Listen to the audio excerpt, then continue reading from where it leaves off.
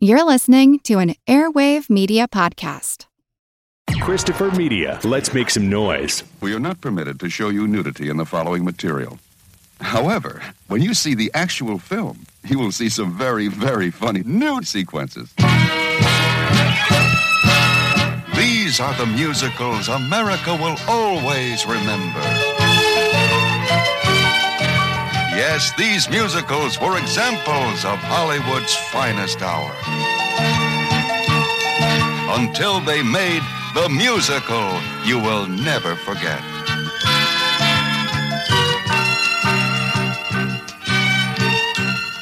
What an idea! Well, what is it? The first porno musical. The word was out. And they streaked from all over the country to audition for the movie that was going to set Hollywood on its heels. I just want to do a movie.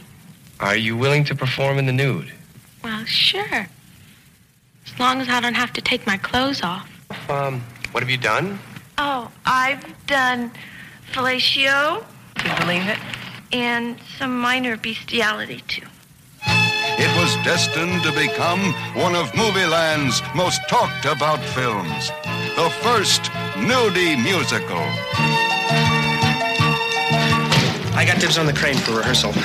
A project that combined the cream of the industry's technical and creative talents, all pulling together. Ice cameras, action! They said it couldn't be done, but they were wrong.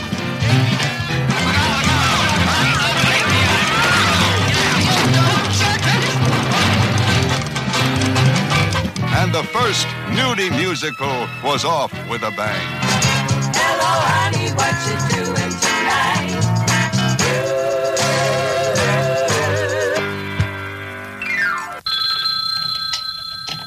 Hello?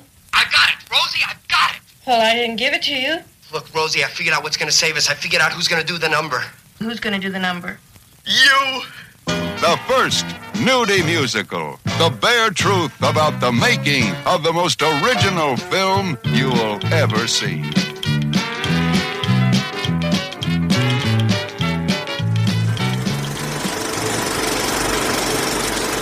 Welcome to the projection booth. I'm your host, Mike White. Joining me is Ms. Angela Mack. Well, hello there. Nice to be back. Also with us this week is Mr. Trevor Gumbel. Hey, how you doing? First timer, long time listener. This week we are discussing the First Nudie Musical. Released in 1976, the film stars Stephen Nathan as Harry Schecther, a down-on-his-luck movie producer who's reluctantly entered the lucrative world of pornography in order to keep his father's studio solvent. He gets the bright idea to shoot a musical, and at the behest of his backers, a nudie musical at that.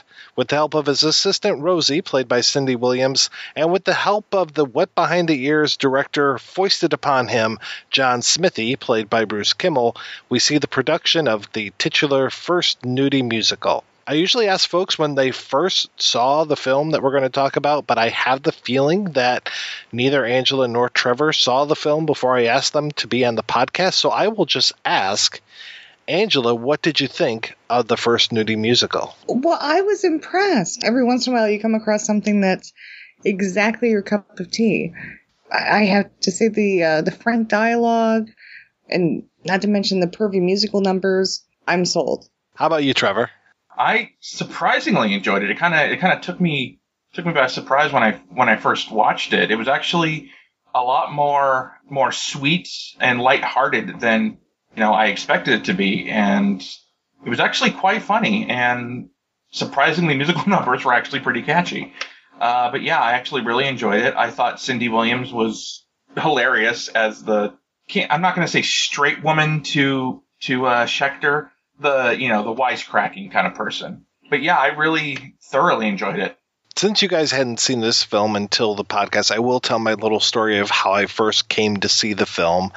I think my mom actually either rented this or somehow recommended it or had seen it, but I remember watching this movie with my mom. A little uncomfortable there, but still not too bad. I just remember her loving the dancing dildos and also cracking up about the one woman singing scales. Yeah, that was actually one of my favorite parts. I love that part. Look, I don't know if you know this. This film has singing and dancing. Did you bring anything to sing for us? No. Well, could you just sing scales for us then? Yeah, sure. Okay, Dick? Scale. Scale. Scale. Thank you, Miss Full. We'll be in touch, okay? So years later, when this came out, I think it was like either the 25th or 26th anniversary, it came out on DVD, and I picked it up and rewatched it then.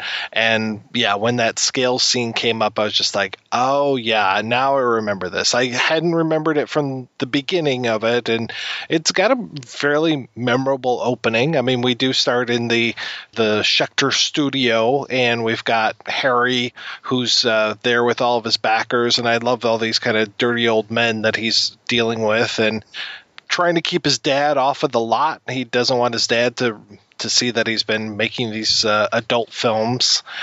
Then we've got the whole idea of him coming up with this idea of making a musical, and with Rosie's help, I believe. She kind of helps plant the seed.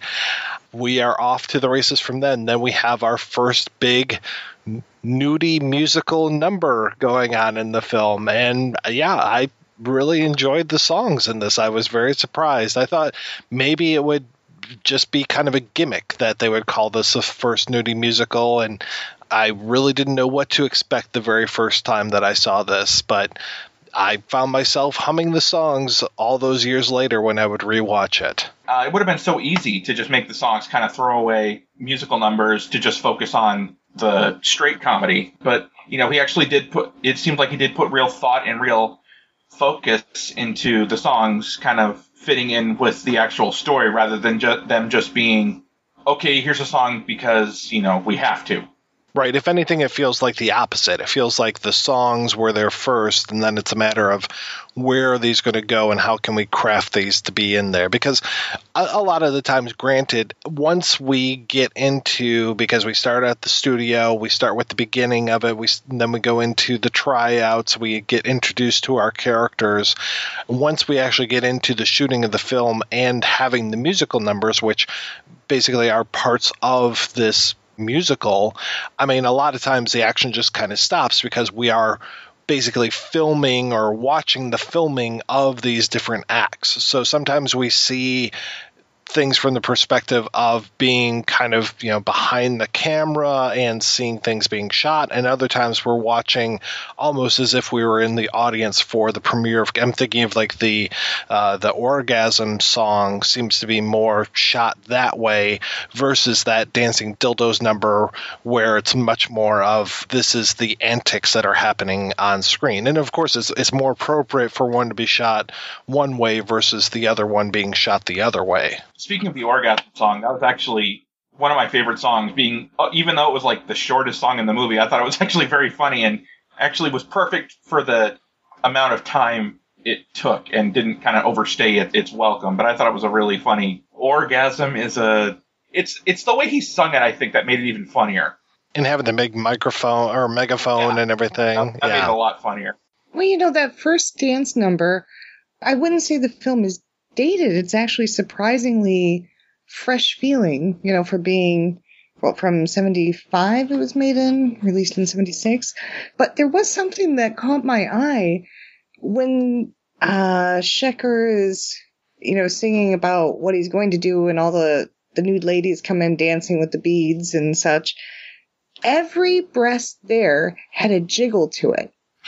Like, there are 6 ladies dancing and 12 breasts jiggling away. I mean, you just don't see that these days. I mean, it made it feel more nude because they were real breasts. Like, wow. I forgot that I haven't seen real breasts jiggling in a while. And they were nice-sized breasts. I mean... Yeah. That was actually a good point, Angela. I didn't really think of that. It's okay. I figured the people with penises in this conversation wouldn't want to be like, there were jiggling breasts. So I thought I'd throw that in. It'll make you feel more comfortable. We could talk about the guy's penis during the auditions. The man's penis during the audition, and I hate to say that I noticed this, but chubby but small.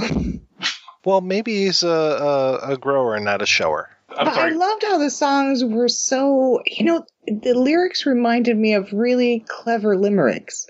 Even the audition songs that were not meant to be like full musical numbers, just audition songs.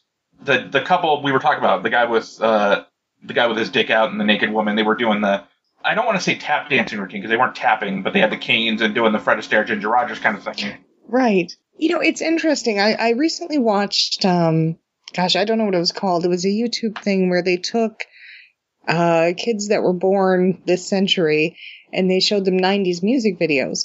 And all of them were like, wow, I really thought that the 90s were kind of like prim and proper, like we show more now than they did then. It's like, wait, what? Like we're the 50s? No. Seeing that, I guess I have the same impression of the 70s. I've seen the exploitation films and everything. I don't know why it's still ingrained in my mind, but to hear Cindy Williams drop the F-bomb and all these things said so casually, and especially during the audition song, they're dancing like Fred and Ginger in the nude. Yeah. And outrageously raunchy dialogue in the song. Yeah. It's just, it's surprising. Well, Cindy Williams, we all know her now from like American Graffiti, Laverne and Shirley, and Happy Days. You don't expect the quote-unquote America's sweetheart to be yelling, "The stunt cock is here." So it kind of throws you for a loop. Which I love that phrasing. But I didn't realize that's where it came from because, being like an Orgasmo fan and things, wow, it's interesting to see the origin. And I wonder, is that the origin? I imagine it had to have been around quite a bit before that, or it had to have been at least in the common parlance for them to throw it into here. It seems like it was kind of commonplace to have a stunt cock. I mean, I don't imagine its origins were with First Nudie Musical. Yeah, I'm pretty sure it was common before then, but what do I know? It's interesting that by 1976, I mean, I know that there probably already were porn parodies happening before 1976, and I wouldn't necessarily call this a porn parody. This is pretty far away from pornography, but even within the adult film industry, I'm sure that they were already kind of starting to lampoon, and definitely they were lampooning when it came to a lot of the titles and these kind of things, but it felt like such a, for lack of a better term, mature market by 76, even if you go back to, and I know Deep Throat wasn't the first, but considering Deep Throat as this kind of high watermark for the quote-unquote acceptance of pornography in America and this kind of groundbreaking film for adult cinema, I mean, that was just a few years prior, and so to see this movie in 76 kind of looking askance sometimes, but looking back at pornography and kind of taking the piss out of it, I thought it was fantastic that it had come that far that fast and was already ripe for this level of parody. Yeah, very timely, I thought. I think by our standards now, very European, This is something I wouldn't be surprised to see that level of humor with nudity and sex in something if I were staying at a hotel in Germany or Holland or something. But God, we're so much more prudish now. Yes, definitely. Well, as I was watching the film again, it kind of reminded me in some respects of Zack and Miri Make a Porno, in the fact that they need to make money, so they make an adult film to make that money, and the two people that think it up weren't necessarily supposed to be in the production, but they end up being in the production. And they have these quirky cast of characters. It reminded me that in that sense. But it definitely had the same kind of heart to it. But I think this one was a little more, well, yeah, I guess slapsticky than Zack and Miri were. I kept having thoughts of similarities between this and Bowfinger. Of, that sort of guerrilla filmmaking in a way of how they have to send the director away and they're trying to do things behind the back of the father and And at the end, when the cast is very much at the end, when the cast finally sees the finished product and they're smiling when they see their scenes up. And I don't have a date on it. Pennies from Heaven had to be around that time, right? 76? Well, I want to say Pennies from Heaven, the Steve Martin film, I want to say was 80, but then it had been, I believe, the Dennis Potter play or teleplay that it was based on was earlier than that. So, yeah, it would have been... I thought it was knocking around for a bit, before the movie, which makes me, it sort of touches on I don't even know what the subgenre would be called, but you figure there's a mindset, like there was a feel of, with the slapstick humor and the clever wit, it seemed almost like a Johnny Dangerously feel to the humor. And in that respect, you can also see the inspiration for other kind of comedic musicals you see today. Like, I don't know if either of you have seen the Reefer Madness movie musical. Oh, yeah. That was very slapsticky, very funny, and the songs were amazing. And that kind of, fits the archetype of a musical you wouldn't expect to be musicalized, I guess. And I really do like musicals that kind of subvert the genre. Well, then you don't feel as bad watching it. It's like, well, I'm not into disco. I just like this because it was especially clever. It fits very well, and I think there's definitely room for more of this. I kind of wish we'd see more film. I mean, they're definitely doing a lot with more subversive musicals live theater-wise, like in New York. And, well, actually here in Seattle, they had a musical version of, I think it was a trauma film with a turkey. Oh, Poultrygeist? Poultrygeist, yes. They had a Poultrygeist musical here in Seattle. Oh, really?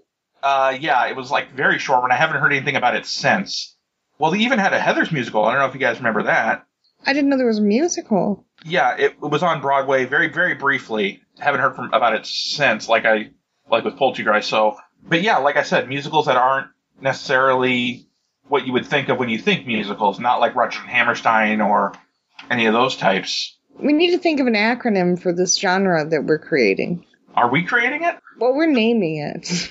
Musicals that are based on things that you wouldn't normally think would make a good musical, but they do. Subversicals? I like that. Subversicals.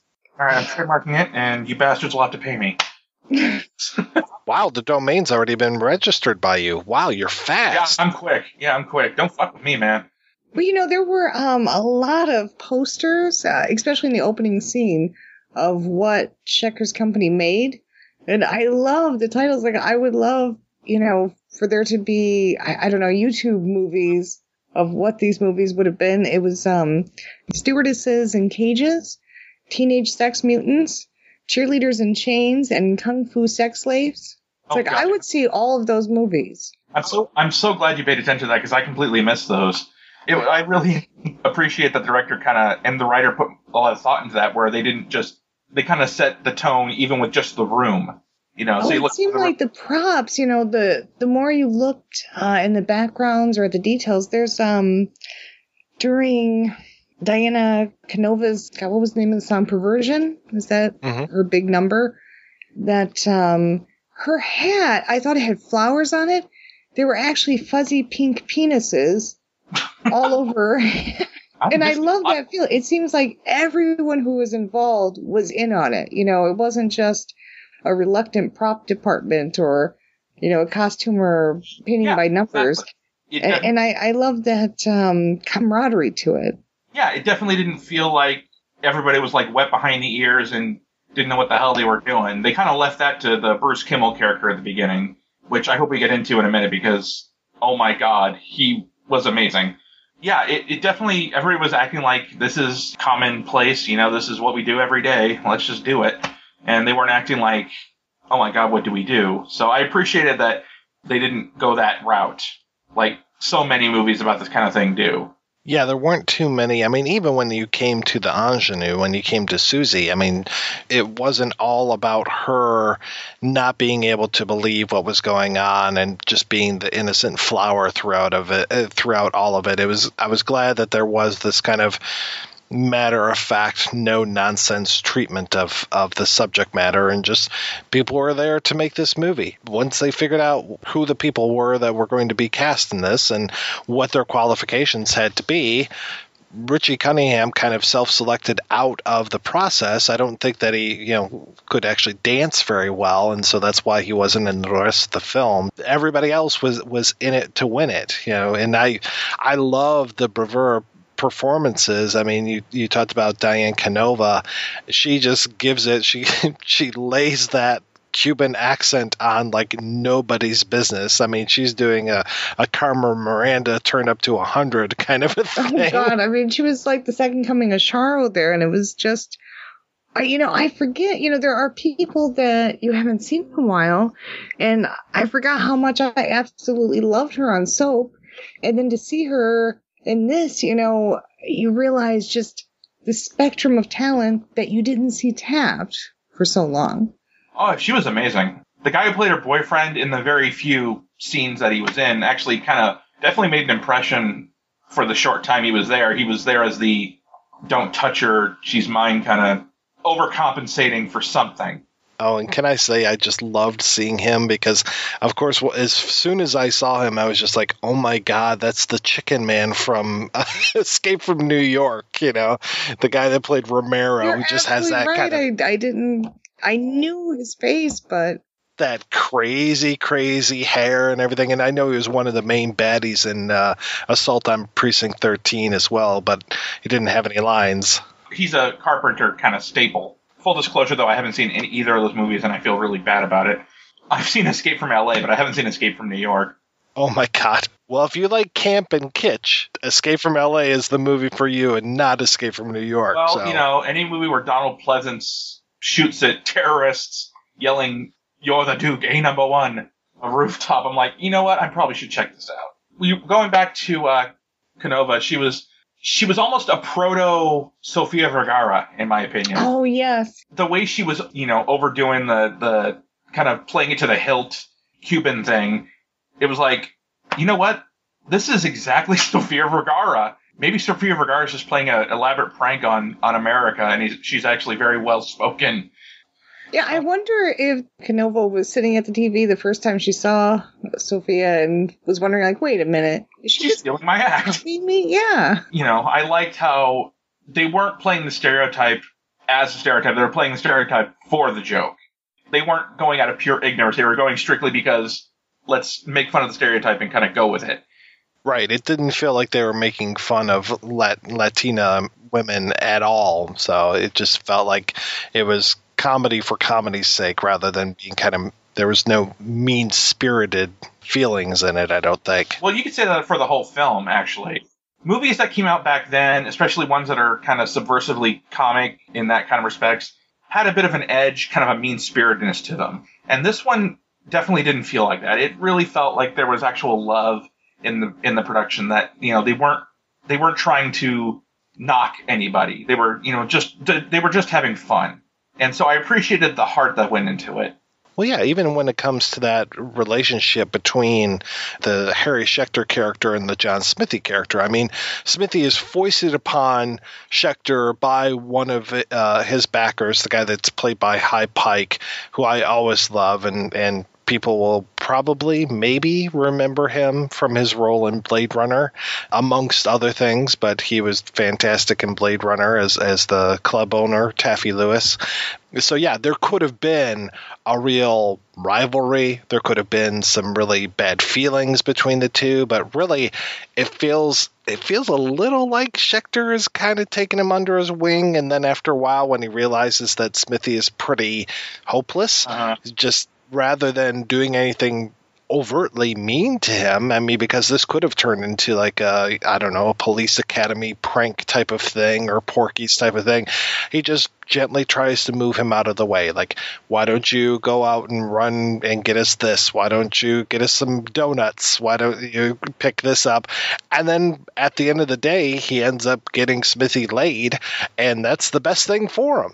It was a great scene, actually. In a terrific scene, and I love that musical number. That's another great scene with Smithee was the scene right after Schecther has given him the advice, like, when you meet these people, be hard edge, swear at him, kind of give him, and we can work together as a whore-loving cunt penis team. We'll just make a fucking good bitch of a bastard movie if we all put together and work for a loving cunt penis team. And I was laughing my ass off at that part because I'm like, that's awesome.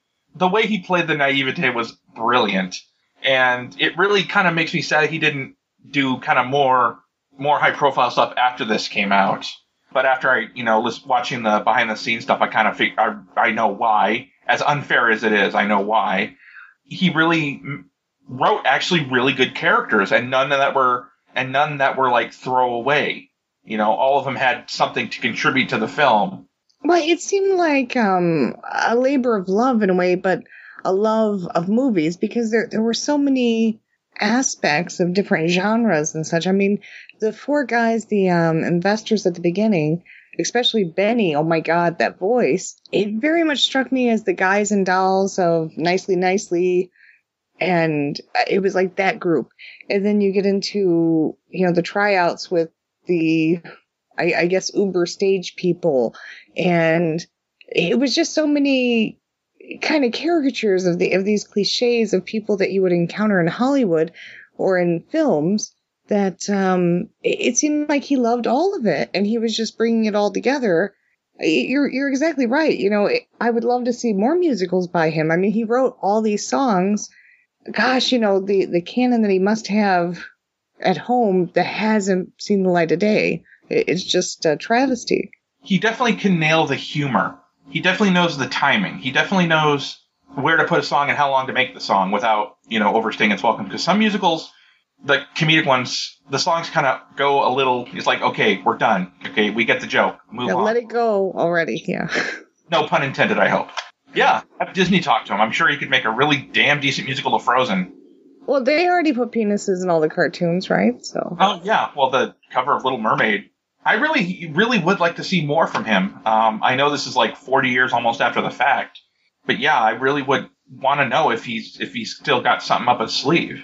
Before I forget, I just want to mention the piano player.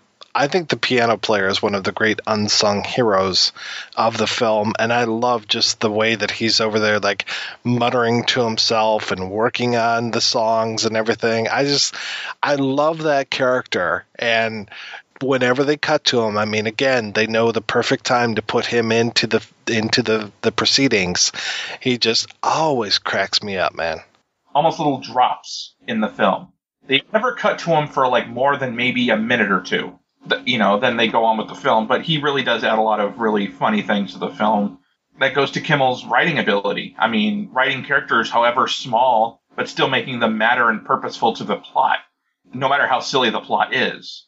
And I really think that he's got a gift for that. And there's not many writers that could do that. And, you would assume for something called the First Nudie Musical that it'd be kind of just all over the place. But actually, he does keep it pretty uniform. I guess, reading interviews, the making of and all of that, it's funny that there's something that I haven't seen touched on, and yet it's such a huge part of it, I suppose, of content-wise, even though you don't really notice it, but, there's mention like the jokes about fellatio and all of that, but there are nods to, well, when they said, was it a butch dyke, and there's nods to foot fetish, smoking fetish. 2 times they mentioned bestiality. And, I mean, there are so many fetishes that are skirted over and touched upon, yet it's no one ever talks about it. And since they don't talk about it, it leads me to wonder, we always hear about this dark orgy underbelly of Hollywood, just some things being commonplace that they encounter. I really have to wonder, I mean, was all of this not unusual to hear about or know about then? Because now I think people feel, even if it's a foot fetish, it's like, oh my gosh, I'm really in the know if I know that exists. Huh. And that didn't seem to be the feel there. Well, I mean, people think of like the 60s and 70s as a very sexually liberated time. Well, it's like you said earlier, Angela, that, now we're just kind of prudish in a way. So I guess maybe it was of the time. and the views on sex and the sexual expression. I mean, that's why Deep Throat became this phenomenon, is because, people were just, it was the right place, the right time. So I think that might have been why it was not as mentioned, probably because, like I said, it's probably because of the time it was in. I'm not sure if bestiality was exactly of a 70s thing, yeah. But I do love the title, More Bang for Your Buck. Yeah, definitely was more about, I think it was more about the time. But I was surprised at, even though it was subtly done and often a bit covert, that it's just what the actors are doing in the background. It was incredibly sexually articulate, even though the spotlight wasn't being shined on it. Yeah. It might have been they just wanted to have it as, like, little off jokes. Like, not exactly hidden jokes, but off jokes. Like, people would catch it. Well, I can see this movie when it comes to that kind of the jokes going on in the foreground, jokes going on in the background, and just what Kimmel has said in interviews, and I think he might even say in this interview that's coming up, this whole idea of how many jokes per minute that you have, how many laughs per minute.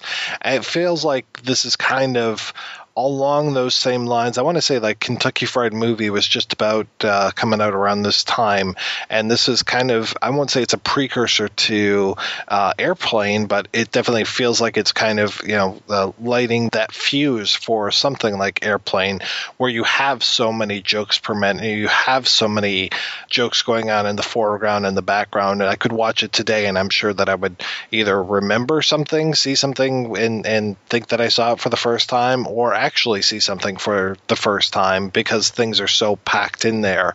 And I know Kimmel was definitely making a very concerted effort to fine-tune the hell out of this movie to make sure that you got the maximum number of laughs, things that they aren't turning the spotlight on but are still funny.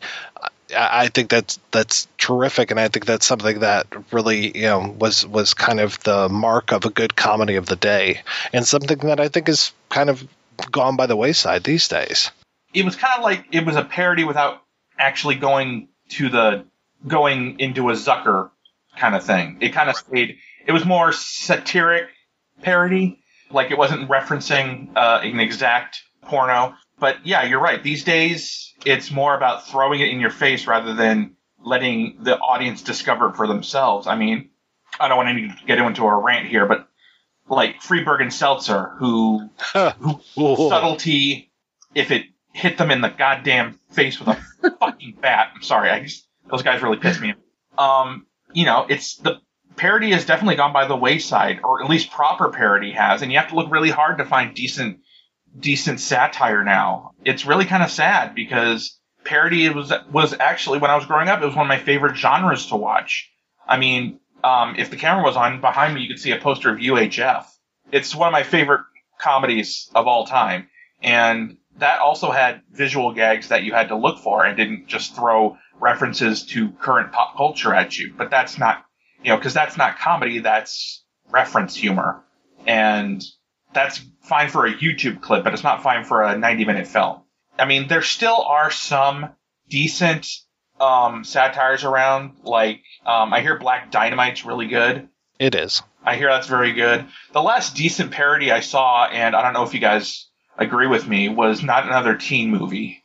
I actually really liked Not Another Teen Movie. I mean, I got a little tired of the poop jokes, the whole taking a dump on somebody's chest, that was kind of a joke that kind of ran itself into the ground. But otherwise, I mean, it's... So mess with a bull, young man. You get the horns. I'm shaking. You just got another. Good. You through? Not even close, bud. You want another one? Yes. You got it. Good. That's another one. You had enough yet? No. That's another one. So? You just say the word, I'll keep going. Go. Eeny, meeny, miny. Mo. Your mother was a... Ho. He was a famous clown. Bobo. Mitch, cut it out. Because I had seen The Breakfast Club many, many times, and even before the movie came out, that kind of seemed funny to me when he's saying, "Are you through?" No. Do they realize that he's rhyming? Did John Hughes... And when they mentioned it in another teen movie, I'm like, yeah, I'm not the only one who caught that. That's another one. I was a teen movie connoisseur, so that was just the perfect movie for me. So that was good parody because, again, even in the background, there was subtle, kind of jokes to it that you had to look for. And in this movie, like Angela mentioned earlier, the posters, I would assume he didn't expect the audience to be paying attention to the posters, but, some probably did and thought that was really funny. And you're right, Angela. It was, it always is what's mattered is the little details. Well, I think too, you're creating a world. Mm-hmm. You want to be as, submerged in it as possible. And it kind of is a throwback for me of the feel that it very much had a stage feel, like the yuck kind of jokes and the pauses, the timing, and for that, when you have all these hands on deck creating the sets and a lot of the stage people are there during the rehearsal, so their minds are always going. And I think, we lose that so much with CGI and all of that. You don't have all these hands putting in their 2 cents here and there and tucking it into the folds. Yeah, exactly. And you're right. It did feel like a stage production because these people were kind of working together for a whole rather than the sound or lighting or the set design. They were all kind of working together, which I thought was kind of interesting. I know it's probably not how it really works, but it was very interesting. I thought it was really well done. I mean, really, the whole movie kind of feels like an Andy Hardy, let's put on a show kind of a thing. And it feels like everyone is coming together, whether it's just in front of the camera, that's the attitude, but it feels like it translated behind the camera too. I mean, this was definitely, and when you look at it, this is a low budget movie, but it's not a cheap movie. It doesn't feel like it was thrown together. It feels like it was very well crafted. I mean, to those posters and to the jokes in the background and all of these things. I mean, you can tell that there was definitely a craft here. And all these years later, I mean, this is 40 years later, talking about this movie, and it feels very, very fresh. This does not feel like well, obviously the outfits and everything, but the humor still plays, the songs still play, the attitude still plays. And this is, here we are kind of bemoaning not having more from Bruce Kimmel. I mean, would we do that with every movie that we see from 1976? Maybe not. I don't think so. So this is definitely one of those where it's just like, wow, this thing really stood the test of time. It definitely does. I mean, I'm surprised how quickly it moved and how well it kept my attention for the humor. I mean, it made me laugh more than I expected it to. The title might be a little bit off-putting for some people, which is why it probably doesn't have the following that it should. Because calling something the First Nudie Musical, people might just, pass it off as just another silly sexploitation flick from the 70s, when in fact it's really something special and really something more than that. I was surprised during the behind the scenes when they said it was like, what, $125,000 was the budget? Really? That was the budget? Wow. It's impressive how they used that. Well, they really stretched the dollars. They definitely did. But then again, maybe $125,000 in $1876 is probably a lot different than $125,000 in 2016 dollars. Yeah, I'm trying to think what the budget was for the original Star Wars, and I'm just like, what's that, $7 million, $9 million? It definitely wasn't, 150, 200.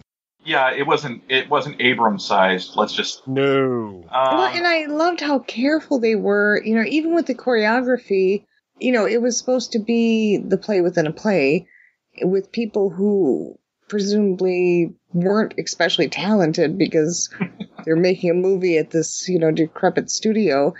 But I liked that you could tell, the women could tap dance, they could do things, but nothing was overdone.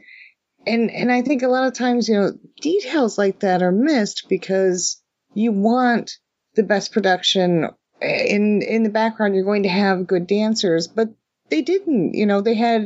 Everybody was sort of kept on a leash of don't be too good with the dancing. Because I think that was the point, because it was low budget, so the dancing was very low budget. It wasn't like a Busby Berkeley 1930s choreographed into a pool musical. And actually, the dancing for the for what you say, it's actually not bad. I mean... Oh, no, it wasn't bad. It was just there were some of the choreography would be, some of the people would be a little out of sync, and then it was like, oh, that's so perfect. And someone had to make sure that's how it came through. And that attention to detail, I mean, I think that's why something stands the test of time, because, someone put that much energy, like the whole cast put that much energy in. But, of course, when a person is slightly out of sync and things, it's bad that they're still a better dancer than I am. And what's with the name Eunice? It didn't occur to me until I saw this that there are so many things with the name Eunice in it from the 70s. I haven't heard that name in a movie in years. I haven't heard that name in a movie. Oh, God. I think I've only heard it in like one or two other films. Well, it strikes me as like a popular name during that era, and now it's gone. Well, wasn't one of the people on Soap was Eunice, too, wasn't it? God, I got to go back and revisit Soap. I mean, I remember loving it so much when it was on. Yeah, you're going to hate me when you do, Mike, because you just can't not watch the whole thing. They show reruns. They've been showing reruns on Logo, and I probably should catch up on those, because I remember enjoying it when it was on when I was really, really, really young. I think my parents used to watch it. But yeah, that also was very good satire of soap operas. Again, going back to that, I should check it out. Yeah. Yeah, Jennifer Salt played Eunice Tate, so there was another Eunice in that. That's a dirty sounding name. It's like a dirty old maid that has way more experience than you'd think. I'm sure my Aunt Agnes would agree with you on that. Well, I think we should all go watch Soap and then meet back for another podcast on that. Definitely. I would be up for that. All right, we're going to take a break and I guess go watch a whole lot of Soap. And we're going to play an interview with Bruce Kimmel after these brief messages. Let me ask you a question. Are you getting enough? I bet you'd love more, right? Well, AdamandEve.com wants to give you more with 10 free gifts. First, you'll get a sexy surprise for her. Second, a specially selected toy for him.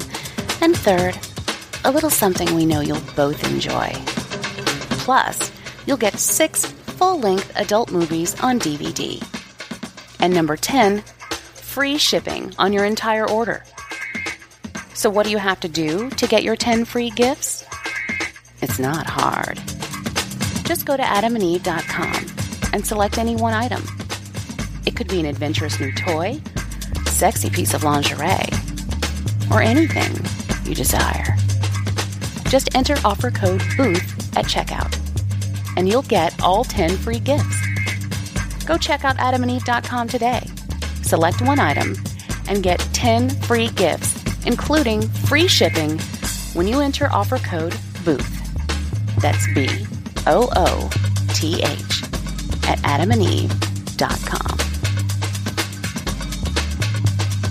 Hey, Projection Booth listeners. I'm Chris Stashu, a writer. And I'm Sean Liang, an actor. And we are the hosts of The Culture Cast. Twice a week, Sean and I sit down and talk movies new and old, often centered around monthly genres. We also talk with people who were involved in the films themselves, like Jack Black, Doug Jones, and my favorite was Adam Green. Our guests truly span the gamut of film. We also have weekly guest co-hosts, including the host of the podcast you're listening to now, Mike White.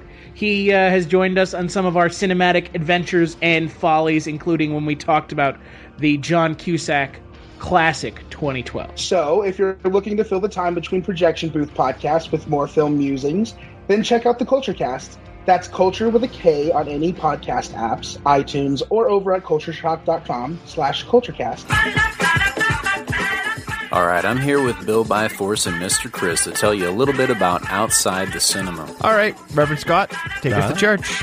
What can we expect to find from a typical show? 2 hours of just random blabber. Is there anyone's coattails you rode in on to popularity? I'm the guy that f***ing burns the coattails and then pisses on them. You review all these exploitation, horror, comedy, cult, and often all-around terrible movies. You must have a strong driving force that keeps you going. Ego. I don't know if I've heard you say that before. Yeah, I've been saying that for a while. Really? I have been saying that for a while.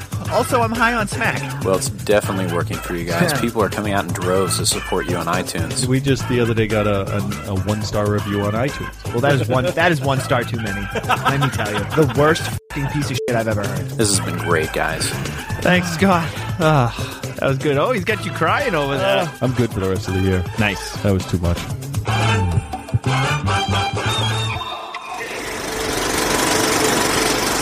I wanted to know a little bit about your background as far as when you decided to get into acting, because not only were you an actor, but you're also a singer, songwriter, all these things.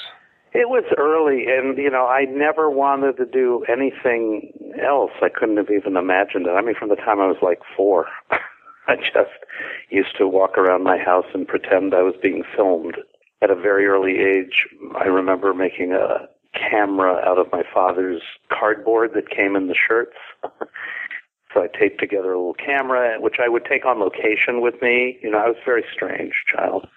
And so I would I would hold this camera at arm's length, like a selfie today, hold it at arm's length and pretend I was filming me walking to the market, or I don't know what my neighbors thought, or people in my neighborhood. But that's all I ever wanted to do. I would just pretend I was on TV and pretend I was in a movie and at home and anywhere else.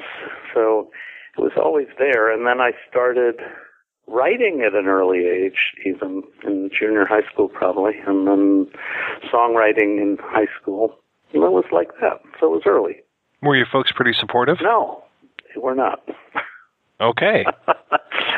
How else to say? They were about as unsupportive as you could be until I started working, at which point they were very proud and very supportive. A little late in the game. Where did you grow up at? I grew up in Los Angeles, in a great little neighborhood. Spent most of my childhood in a movie theater. We had 3 theaters within 5 minutes of I could walk to. Saw everything that played, and I had a lot of fun as a kid. I was strange. I had very few friends, and I got along with me very well, but not other people. Well, when did you start to find other people who shared your interests? I had one friend in junior high school. Turned out to be not such a good friend, but, he was a really close friend of mine for a while. But not that interested in show business or acting or anything. Probably in my first year of high school, although I took acting class, I always forget this, but I took acting class when I was in junior high, my last year of junior high. I went to acting. My uncle Al Kingston was an agent, a writing agent. He was with the Swanson Agency. It's a very famous agency here. And so he put me together in this acting class run by a guy named Jerry Bloom, I think his name was. And it was fun, this class. He didn't really teach acting, but he taught you how to behave on interviews and stuff, which was really helpful. And in that class was somebody I had a mad crush on, which was the little girl who had played Amaryllis in the Music Man movie. And so I'm still in touch with her these days even. And so that was fun. And then I started high school right after that, and then it was all drama after that. I mean, it was drama, like a class. Not like typical high school drama. Yeah, exactly, because I didn't hang around with those people. I was in drama from the first minute I was there, and we did a lot of shows there, and I discovered theater while I was, I started going to plays all the time there, both major touring shows that came into L.A. and small theaters. And it was a great time. It was really great. Now, I know the seeds for First Nudie Musical were sown way earlier than 1976. Can you tell me how that kind of came about? I went to New York after I finished college here. I decided I'll never work in film and TV because look what I look like. So I will go to New York to be an actor on the Broadway stage. And so I left at the end of 1968 and moved there. Auditioned for a fair amount of stuff, considering nobody knew who I was, and I had no agent, but I didn't sort of get anything, and it was very difficult in New York, very hard to live there. I was a newlywed, and my then wife was pregnant, got pregnant right away, even though she was on the pill, so who knows what that means. And so we, in the summer, I got a little summer stock thing, doing Stop the World, I Want to Get Off, and that was fun. But when I came back, we had no money, you know, she was working in a bank and, you know, 6 months along, so I finally got a job, like a day job, or well, it wasn't really a day job, but it was at a place called Commercial Analysts on the east side, 43rd Street. And you went there, it was all actors, all out-of-work actors, because you could make your own hours, and you would do surveys. You would call people and take surveys. That was our job. And it paid decently, and, you know, it was very lax there and fun. And, in fact, I was so good there, they loved me, that they offered me like a full-time job for like $15,000 a year, which now would be like $50,000 a year. And it was tempting, and I turned it down to come back to LA. But I met a lot of wacky people there. And we would occasionally, I was very amused by what were then called nudie movies. There was no porno at that time. And they were like crazy little funny, funky movies. And they played on 42nd Street or 8th Avenue, and we would go to them and just howl with laughter. And that's where the seeds were sown. And I kept saying to everybody, we need to do a musical version of one of these movies. Wouldn't that be grand? And so I wrote songs, and we would sing them in the thing. And it's on the Blu-ray. I have the original. Somebody did a little fake poster for the movie. So that's how far back it went. So it was 1969, that was. How did you and Sidney Williams first meet? We went to school together, LACC, Los Angeles City College. So we started there it's hard to believe, more than 50 years ago now, but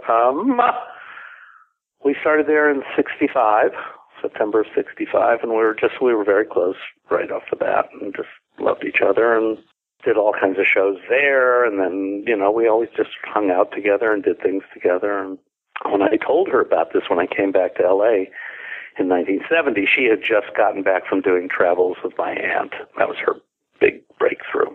And I was telling her, and she flipped out for this idea. And at the time, she was, I don't know if she was dating him yet, but she was working for him, maybe this casting director named Fred Roose, who ended up being one of the producers of The Godfather and American Graffiti and all those pictures, Coppola guy. So she knew all those people, and she kept saying, we can get Jack Nicholson, we'll do it under fake names, we'll shoot it in 8mm.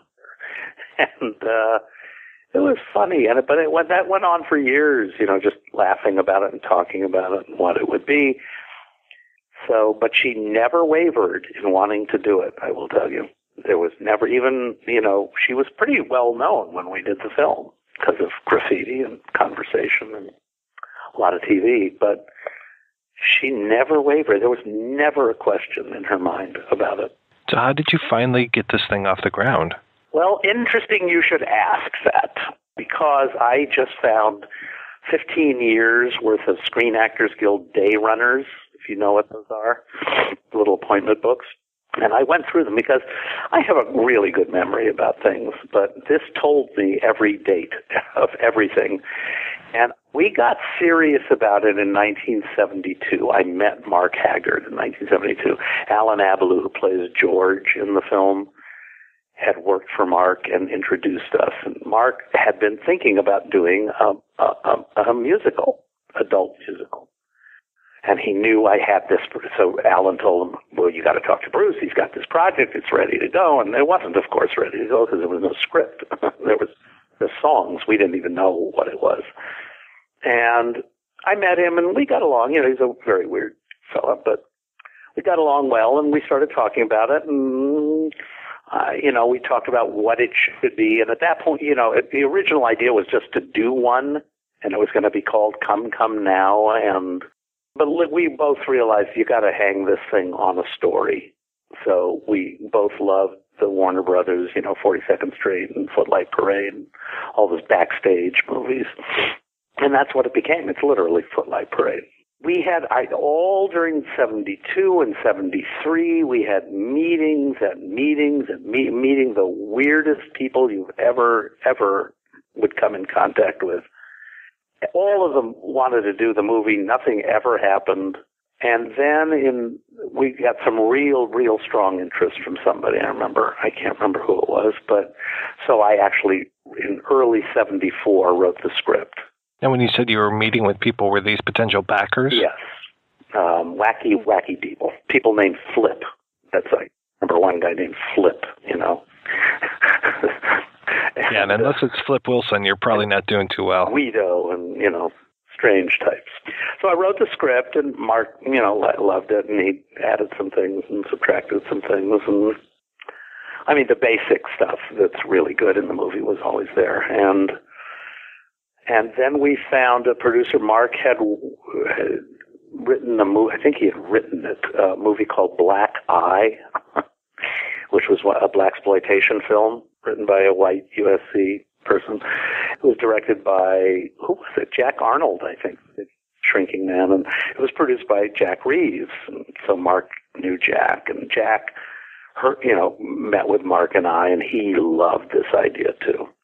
And so we all sort of came together, and Jack got Peter, I can't remember their names now, our executive producers, Peter Brown and Stu Phelps, involved, and they knew people, because they were in management. So over in 1974, we had a lot of meetings. I have notes about going to Vegas to play the songs, and, I was playing the songs a lot for people. And at one point, George Sidney, we played it for George Sidney, the director of Bye Bye Birdie, and Kitten with a Whip, or whatever, his Anne Martin, the Swinger, I think it was, and Showboat. And he wanted to direct this picture, and Mark and I going, no, I don't think that's a good idea. And little by little, in the summer of 74 to the end of 74, Stu and Jack and Peter found investors, and I remember it's $15,000 each, and the budget was $150,000. So they actually found 9 investors or 8 investors. So we had almost all the money, like $120,000. Based on the $120,000, we were going to go ahead and hope to get the rest of it. And so 75 and we started in 75. I went off to New York to do an acting thing, and when I got back, we began in earnest, and we actually did casting in 74, in November of 74, because it was still going to be non-union at that point, and Cindy and I were going to change our names. And then we sat down and go, why do we want to change our names? This is really funny, and it'll be fun. And so we decided to go SAG, and I think SAG at that point had just implemented some kind of lower budget thing where it made it, we could do it. It's a little lower, not much, not like today, free, but it's a little lower. We had cast some of it in the late 74, but only the backers from that casting session. So that's why those guys are a little lesser than the rest of the cast, because they were all non-union at the time, and it never occurred to us to recast, because I would have, one of my best friends was Mike Lembeck, and his father was just the great, actor Harvey Lembeck. I would have asked him. I would have gone to really good people. My friend Margaret Willock's father, Dave Willock, was a great character actor. I would have gone to those people, but we had these guys, unfortunately. Not for unfortunately, they were all fine, But then I guess it was in March. We were at the Hollywood Legion, which is the building where Jimmy Kimmel shoots his show. Now, isn't that ironic? So we cast there. It was like a Catholic thing. They didn't have any idea what we were doing in there, and so we casted there and we rehearsed there, and it all fell together very, very fast. And then right from there we went to producer's studio, where we had offices, and shot the movie, and we started on May 5th. Now, were you always supposed to be part of the cast? I was. I wrote it for me. I just, I knew, at the time we began, I was going to star in it and write it. And Mark was the director. Somewhere a couple of months before we started shooting, everybody realized that was not a good idea to have him solo direct because the actors were never going to listen to him. Well, and you directed actors in plays before. He had directed actors in film before. He had done softcore adult films. But he's not a actor's director, and they would not have listened to him, I can tell you. And he doesn't know how to talk to actors. That's a tricky thing. And I do, and they were all my friends, so we just decided right off the bat that I would co-direct. Talking about the backers in the film, I have to say I was very happy to see High Pike show up. Yes, Hi. Do you know that story? Have you heard that story, how he came to be in the film? Was it something to do with an auto accident? Yeah. I gave him the role because I remembered years earlier in 1965, I want to say, I had a little Honda 50 motor scooter to use to get from my house to school. And I was driving up Robertson, the street called Robertson, and some idiot woman did a U-turn in front of me, and I smashed into her and flew off the thing and broke my arm. And he saw it. He was doing a show at this theater on Robertson that was right in front of where it happened. He and his friend, the guy who wrote, I think it was a show called Big Time Buck White. He thankfully came, she lied. She was trying to lie about what happened, even after admitting to me it was her fault. But thankfully, he and this other fellow, Joseph Dolan Tuoti. How do I remember these names? Oh, my God. Joseph Dolan Tuoti. How would you ever remember a name like that? They came to court and testified. So I never forgot Joseph Dolan Tuoti and High Pike. And how would you ever forget High Pike anyway? And so he was part of those non-union auditions. He came in and I said, Hi, you did this for me years ago. You're in. I said to him right at the audition. Can you tell me, how did Stephen Nathan come to be in the film? Had you worked with him before? I had not. And I don't know that I remember how he actually got in touch with us, but he it was probably through friends because I knew people who did Godspell. We had the hardest time. It was originally offered to Henry Winkler, who wisely turned it down, and then Archie Hahn, who turned it down not so wisely, but who would not have been as good as Stephen. And then Stephen came along, and I don't remember how he got to us, but the minute I met him, I just fell in love with him, and he was so straight and so perfect, but charming and funny. Yeah, you guys had a real good chemistry going on there. Yeah, he's quirky, but a leading man quirky. And, the fact that he had no career, really, is surprising to me, except that now he's more wealthier than anybody. Because he produces Bones and writes Bones. He was great. And he didn't show up through Cindy. I know it wasn't through Cindy, so maybe his agent just found it. We were in all the casting things. But however he found us, it was just instant. We just offered it to him right on the spot because he had done Godspell and he had done 1776 already. Yeah, it's such an unusual story as far as the whole idea of, basically having three leads instead of just the man and woman that you expect to come together, but having you three up there, Stephen, yourself, and Cindy, it was a very interesting mix. It was, and another funny thing, I don't know if I've ever actually told this, but I originally was not up there with them in terms of billing, and after we kept screening the movie and getting the reaction we got to it, everybody said, you got to be up there with them. And it wouldn't have occurred to me to do that, but I was talked into it, and I'm happily talked into it. And because it really is the three of us. We're who you root for, and it's why the film, I think, has lasted all these years, is because you really like us, and you want us to come out on top. And that's how a lot of cult movies that sort of don't stand the test of time fail, because they don't have that likability, where you're actually rooting for people. Well, yeah, and your character, the way that the character is foisted upon Harry Schecther, it's like you could have been anybody coming in, and you could have just, you kind of are an nincompoop, but you're sincere about it. Yeah, I mean, he's very lovable.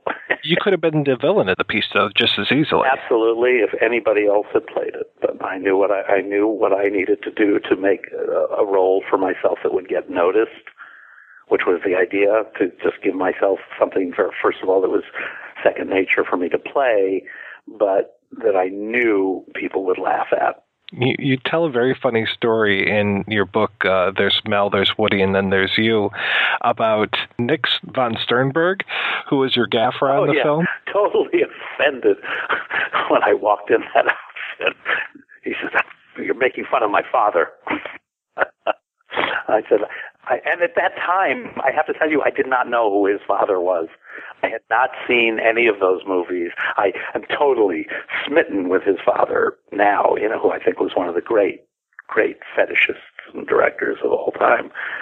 But yeah, I had never seen one of those movies, any of them. You were playing the prototypical director at that point, which is funny that it's dad. But he thought we were mocking Joseph von Sternberg, and I said, it's hard to mock those we don't know, Nick. And, but it was funny. But it was the wildest shoot ever. It was so fun. It rides that line between being dirty and being clean. Was there any difficulty as far as some of the nudity that was being asked for at the time? For the most part, absolutely not. All the chorus girls, they couldn't wait to do it. And these were like working actors. I mean, it was done. Nancy, I can't remember her last name. Nancy, one of the brunette girls had been in Rollerball already with James Caan. Nancy, somebody, I can't remember. Maybe, but she had been in Rollerball. The girl who's called Linda, I can't remember what she calls herself in the movie. She uses a fake name, but her name is Linda Hoxett, and she had been on, in stage shows everywhere. She was on the Dean Martin show. They all were kind of working girls, but they just thought it was so funny with those weird costumes that Tom Rasmussen made them and chewing gum, and they thought it was, and it was innocent because I'm, that's who I am. I am John Smithee, in that movie. I would, it was hard for me to look at anybody naked, and I'm just like that person. So that was the air on the set was always innocent. But I'll tell you, on the first day of shooting, our AD, oh my God, I can remember Joseph Dolan Tuoti, but not Ed's last name. But he was also the associate producer. But he did such a horrible job in scheduling, and we were all too stupid to notice it. So on the first day of shooting, he starts with a nude scene. It's the scene with Alan Abaloo and Mary LaRue where she throws him off the bed. And so she's instantly uncomfortable. Like you walk on the set and it's all tension because she doesn't want to do this first thing off the bat. And I took her aside and we laughed about it. We talked and it was all fine. But you don't schedule a nude scene first thing on the first day. It's really bad. But after that, never a problem. I think at one point there was a photographer on the set and some people got upset and we threw them off, and I don't know even who they were. Probably Jack Reeves brought them on. But no, everybody kind of understood the spirit of it. It was never going to be with me. We've been, for years, I've been trying to do a stage version of this, and we've done a couple of readings. I did an adaptation with my friend David Wechter, and a lot of new songs in it, and when it looked like it was actually going to go in the early 2000s, and I had a Broadway producer attached, I actually was meeting with directors and stuff, and I would know instantly if they were right or wrong for it, because it's just the tone. You either get the tone or you don't. And it's like the original choreographer I talked to said, I want to tease, the girls coming into that first number. I want to tease. I said, if you use the word tease, you're the wrong guy. I said, the whole point is we don't tease.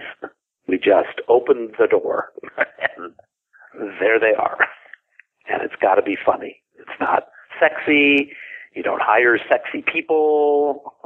The tone is everything. And you're walking that line throughout the whole film, because at the time, in 1975, when we shot it, there had never been anything like that on the screen, really. And, I mean, with that much consistent dirt. But it's all funny dirt.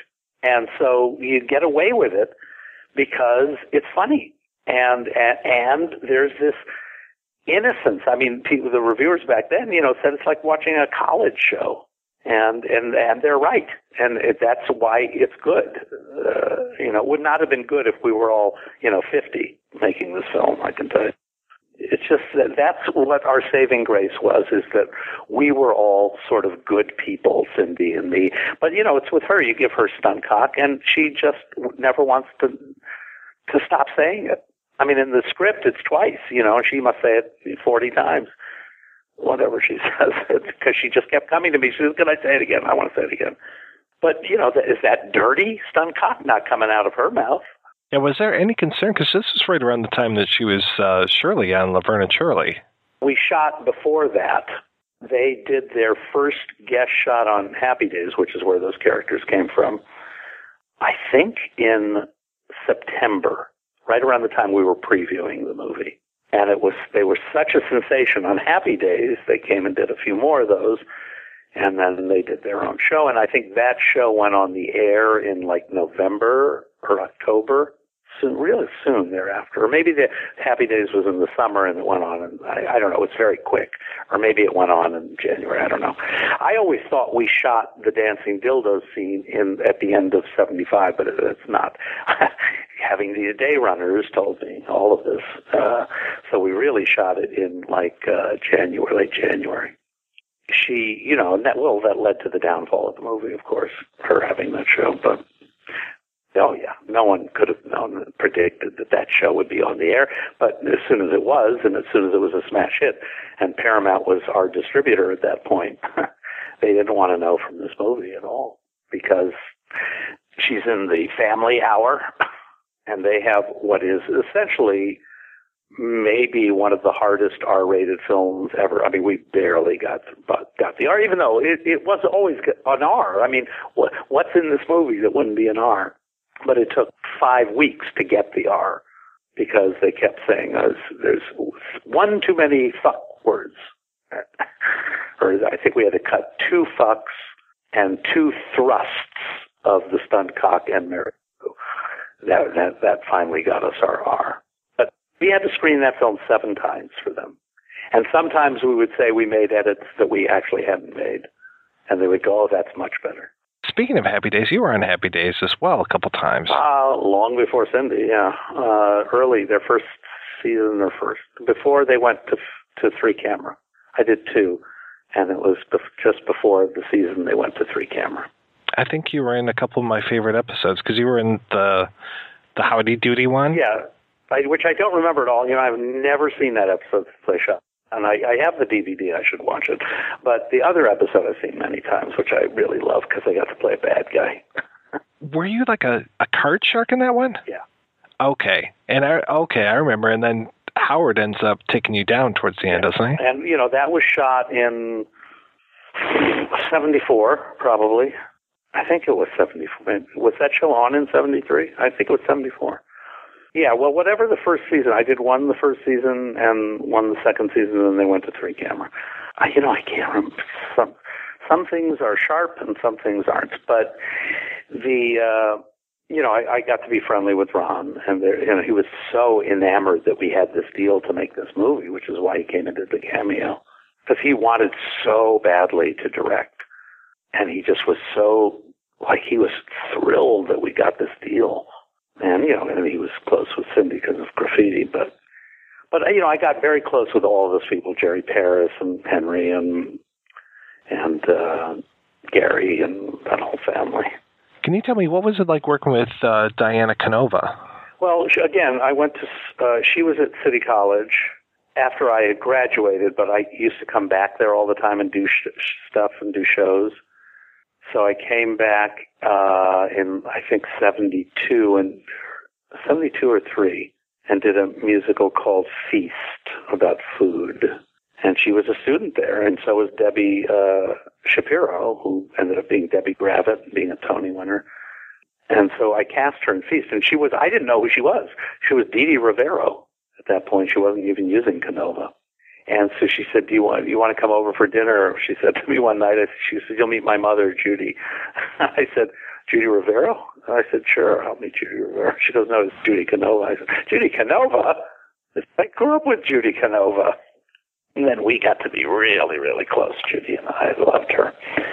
So she's great to work with. She is so smart and so funny. And the character I wrote for her in Feast is the character she plays in Nudie Musical. Basically, the character in Feast is Juanita. I made her a little dirtier in Nudie Musical. But yeah, I just took that character and the character Alan Abaloo plays right out of that musical. Now, did you take any songs out of that musical? No, I did not. Everything for the movie was either written in the New York era, all the little songs. So in 1969, I would have written Orgasm, Lesbian Butch Dyke, I'll Kick You with Boots, which isn't in the movie, whatever those Come Now, any of those small numbers, those were all written originally. Then stuff like the title song and The Lights and the Smiles and all of those other songs were new. The only song that came from something else was Honey, What You Doing Tonight, which came from a musical version of a Plautus play that I wrote called The Menechmus Twins. And I just stole it from there. One more person I wanted to ask you about was Susan Stewart. Oh, my God. We looked for her so hard for the DVD extras, and we can't find her anywhere because I don't know if that was her real name or not. Who knows who these people are. And all we really knew is she worked at A&M Records, like in some department there. But she also, she's in Farewell, My Lovely as a nude lesbian or something. And she was the greatest godsend because, as you read in the book, it was somebody else originally. I tell you, some people have it, and she just came in to meet us, and I said, oh, my God, great, perfect, thank you. And, that's who she is, and she was you couldn't have asked for anybody to be funnier than her. I mean, it was just, you knew when you were shooting that stuff, it was gold. And God, I would love to know where she is today. Of course, she'd be 65, but she was incredible. I mean, she was incredible. Yeah, her singing scales is just one of my favorite moments. Yeah, she's genius, her timing. I mean, I didn't have to say anything to her.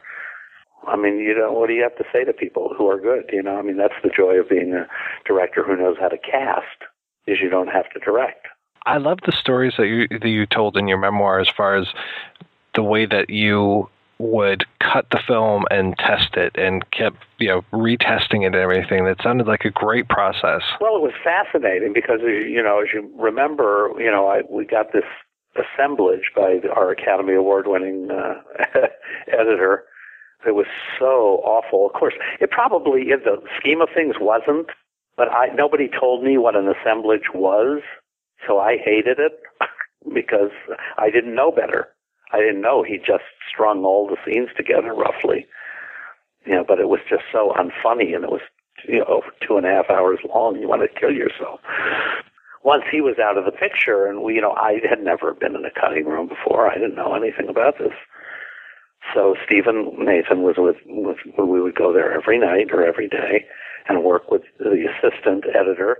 And we just started with scene one. And what I would do is I would finish a reel and take it to their screening room, which was an in-house screening room, and invite friends of mine. And if they laughed, we locked it. And if they didn't, I took it back and recut it again.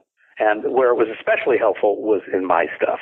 Because, when you're cutting yourself and you don't know anything about film other than what you've seen, I couldn't, when we saw his assemblage, and I tell in the book, is I thought I had ruined, in fact, long before the assemblage. I mean, I'd seen dailies of the big speech, the cursing speech, and I thought, oh my God, I've ruined my funniest thing. It's terrible. You know, I just watched it and I said, oh, it's terrible. This is the worst acting in the history of film. And so I reshot it, and that was worse. And so I said, well, we'll just live. I guess we'll either cut it out or we'll live with it, you know, as it is, see how it plays. And sure enough, in the assemblage, you know, he cuts it like you would cut it. I'm on screen a lot. And it wasn't funny. It was just terrible. And so I cut that reel, and I didn't really change much in that speech because I didn't know enough to change much. And we took it down, and everything around it got huge laughs, so we knew we had done really well. And that laid there. And I said, you know, if we're going to keep this in the movie, just get the fuck off of me. Just show other people. Maybe that's what it is. Maybe it's funny if they're looking at me. I don't know anything about film, but just get me the fuck off the screen. And so we put in like 2 cutaways and screened it, and then it got laughs. I said, oh, I see. I said, here's what you do. Have me on the screen for about 12 seconds, and everything else is reactions.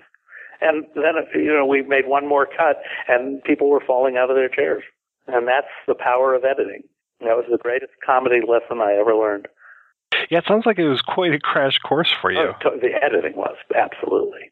You know, I had a sense of, you know, and I had Mark, you know, in the shooting of it. Plus, we rehearsed for 2 weeks, you know, where I had a viewfinder, and I started seeing what I liked and what I didn't like.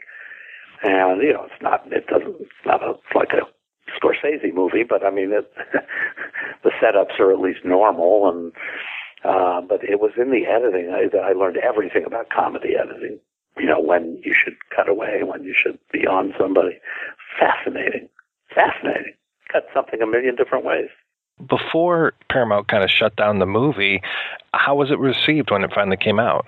From the time we took it to, I think it was Glendale for the very first preview, long before Paramount was involved, in September of 75, when we were searching for a distributor. We took it to this theater, I think it was the Rialto in Glendale. Showed it with, you know, it was the edited picture, you know, the awful One Light dailies that you edit together. So it looked like, you know, you step on that film and it's got dirt, and splice marks, and, you know, there's no opticals. So, and that was the picture. And you put up a little, you know, disclaimer at the beginning saying this is what you're about to see. And the sound is separate from the picture. And we showed it there, and that's the first time, you know, an audience had ever seen it. We didn't know what the hell. Cindy was sitting next to me and, like, digging her nails into me. We were just petrified. Because who knows, you know, and the screen is, like, fucking huge. And I'm a TV actor up till then.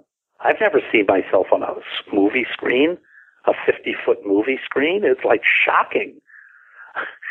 And the movie starts, and the first scene happens, and it's, you know, the first scene is not ideal. But, you know, I would say at the point Cindy enters with her little tea cart, they started laughing pretty good. And then, you know, the what the fuck are you talking about line got a huge laugh. And then you're kind of deadly for a little teeny bit while the plot kicks in. But the minute the auditions scene started, from that point till the end of the film, you could not hear anything in that theater. I've never seen anything like it in my life. Screaming. I mean, and I'm not making this up. Cindy and I were looking at each other with our mouths on the floor. We had like a row of sort of 25, 30-year-old guys and girls in front of us. I thought they were going to die. They were laughing so hard. They were stomping their feet, screaming with laughter. This was a full house. And that audition scene and my speech and, you know, all those moments. And, of course, Dancing Dildos wasn't in it at that point. But, I mean, it was unbelievable. Nobody could believe it. And every preview was like that. Just as in every preview when the Eunice character, the script girl, sang her song, everybody left the theater and went and got popcorn and came back. So we kept it in as long as I could take that, and then I cut it out. But so that was unbelievable. And we took it, I think we previewed 4 or 5 times like that year. And then The final previews were in New York. I took it to New York, which is the last time that Where is a Man was ever in the film. And we previewed with Love and Death. And that was September 75. And it went okay there. But then we came back and did the same preview in L.A., in Westwood with Love and Death. And we got more laughs than Love and Death. I kid you not. It was unbelievable. My father was at that tree. He couldn't believe it. It was this, again, it was a repeat. People stopping and screaming, and it was a much tighter film by then, and they just loved it. And Paramount bought the film right after that. So the reaction was amazing. It was amazing. Then we shot Dancing Dildos and put that in the movie. And I was able to cut out the 6 minutes in the movie that didn't get a laugh, God forbid. Today, you're lucky if you get one laugh every 30 minutes. But in those days, you had to get it every 2 minutes or you weren't a hit. So we cut out the dead 6 minutes and put in Dancing Dildos, and that was like a smash right from the get-go. And then we, it started previewing around just before we opened here. But, it didn't really have previews here before it opened in other cities. So we got the trades, reviews came in, and they were horrifying, as you know, from the book. And I was ready to kill myself. I would have probably if I hadn't been shooting a pilot. But luckily, literally the day I read them, after I finished shooting what I was shooting, I drove to a newsstand and bought newspapers from all the cities where we'd opened, because I had a list of all the cities. So Portland and Dallas and wherever it was, like 8 or 9 cities. Every review was a rave. I mean, and I said, well, which ones should I believe? The bad ones or the good ones? I said, I'm just going to believe the good ones. And that made me feel a lot better. And then we knew it, because they tried to sneak it into those cities without showing it. It's like today, when they don't want the critics to see it, they don't show it to them and hope they'll get past the opening. So they never showed it. The critics had to go pay to see it at the movie theater, and it worked in our favor.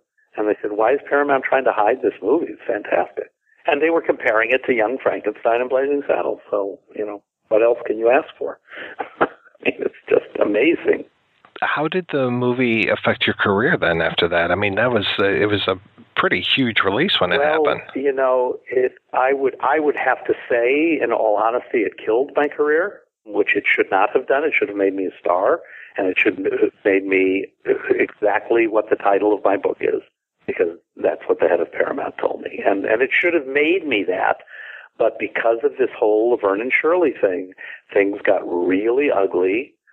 And because nobody counseled me well, I went public with it in the trades, and I got blacklisted, basically. I mean, they could call it gray listing, whatever you want to call it. I stopped working. It's very clear in these day runners. It's unbelievable, because I'm going on pilot after pilot, and the producers want me, and they love me, and ABC won't let them use me. So, what does that mean? It was, I couldn't have been prouder of the movie. And when we finally got it away from Paramount and it came out through the other distributor, we were huge. We played 3.5 months in one theater in New York. And the week we went wide, as you know, we were the 4th highest grossing picture in the thing. And the way the trades said that is, this must be awfully embarrassing to Paramount, which made it even worse for me. It was a career killer. I hate to say it. I mean, I kept working. I always think I stopped working totally, but I worked consistently until I felt like giving it up, but not like it should have been, and it was painful back then, because, we did it for, I wrote this role so it would make me into something, and I could have a career, and it should have led to another writing, directing, and acting gig, and it took 6 years for that to happen. Yeah, I always wondered why there was such a gap between First Nudie Musical and The Creature Wasn't Nice. I mean, because nobody would do anything. It was like, it was a cult hit right out of the gate, but, cult, they don't come to you like today. Today, I would be working all the time, but not then. Did that put any sort of strain on your relationship with Cindy Williams? No, in fact, I did a lot of, I did Laverne, much to ABC's consternation, the one show they could not blacklist me from was Laverne and Shirley. So I did 3 or 4 of those. I can't remember. And, no, we were very, very, very close. And she totally understood. And she threatened Paramount. She threatened not to do any publicity for Laverne and Shirley. I put that whole letter in the book, unless they did a commensurate amount of publicity for us. She was amazing. What actor would do that? She was like a hero to this film. And, we went to New York when it got re-released, and did 2 weeks of publicity she took off from Laverne and Shirley to do. And, that's a friend. But she loves the movie. She absolutely loves the movie. I spoke recently to Garrett Graham, and he was saying that one of his favorite memories is doing The Creature Wasn't Nice. He's so great. And, that's another sad story, but I don't like to think of anything as sad or negative. But, the movie that could have been isn't, or shooting that movie, unbelievable. So much fun. The dailies, unbelievable. Great, huge laughs. And then you have a cutter who's a fucking alcoholic. Wouldn't know comedy if it hit him in the face. And for some reason, in that film, I'm being very passive. I'm letting people make decisions that I should never have let them make. And I can't even tell you why. I was looking through the Day Runner stuff about that stuff. I can't even tell you why. I've never done that in my entire life, been passive. Nudie Musical is what it is because I was not passive, ever. And The Creature is the antithesis of that because I couldn't figure out how certain things should work in it because we shot a lot of stuff off the cuff, which was really funny. And it just because I didn't have Steve and Nathan with me there to have fun, and I'm working with this guy who has no sense of humor. I just couldn't see it. At some point you just stop being able to see. And had I had a young kid in there who was creative, or even an old kid who was creative, it would have been a whole different movie.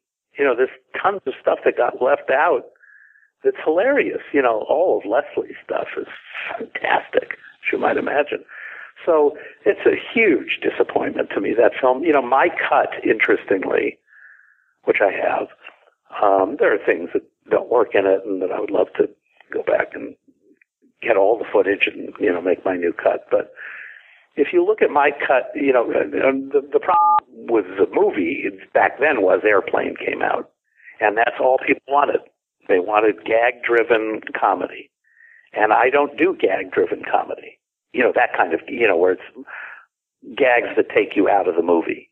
And it worked beautifully in Airplane. You couldn't ask for it to work more beautifully. Do you know what I mean? It was just the right movie at the right time. But The Creature Wasn't Nice was not that movie. And it had really funny things in it. Really funny things, especially in the original cut.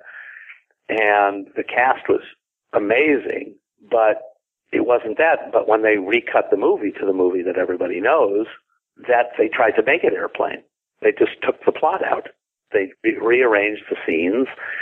These scenes that are from the middle of the movie or at the beginning, scenes that are from the beginning or in the middle.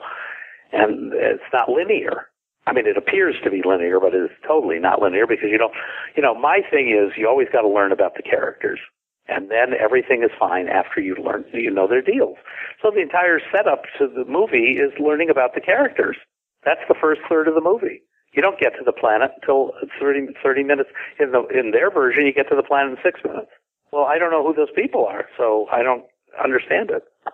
And so it's not funny to me when Garrett is doing what is one of the funniest things in the movies, where Leslie is trying to count down 10, 9, 8, and Garrett is counting, doing other numbers to confuse him.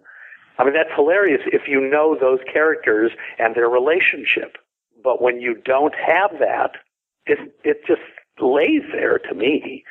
And, the movie has big fans, but I don't understand it.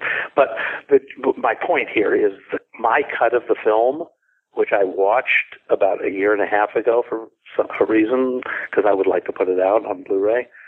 My cut of the film has sort of weathered time well, because we're well beyond Airplane now. So suddenly this looks like, oh, I see, this is kind of like a classically laid out plot. It's Alien, is what it is. It's a musical version of Alien, but laid out like what happens in Alien. You get to know those people. Then they go to a planet, and then there's problems. But you wouldn't care about any of those people if you didn't get to know them. And so that was painful. It was, but it's you look back on it and you go, so fucking what? So, that happened. And, it's some things are meant to be and some things aren't meant to be. And, I would love to put out our cut, and someday I will. But it was such a joy to put a long-winded version of his. Garrett was unbelievable. And he was the last person to come to that film, because there were many others before him who were going to do the film and didn't. And I'm very grateful to all of them for not doing it. And they were some good people. Christopher Lloyd was the first. Well, he had signed to do it. And then he had some personal stuff, personal problems, and he begged us to let him out of the contract. And we did. And then it was going to be Tim Thomas. And, we just went through a lot of people. Larry Hankin. But I think, I had loved Garrett in Phantom of the Paradise. And I think Cindy brought his name up, and I said, oh, my God, Jeff, absolutely. Don't even read him. Just give it to him. And he was so funny and so creative. And we did. We had the best 6 weeks on that film. Has there been any discussion as far as a Blu-ray release? I would do it. I don't have, I had a mint print of their version.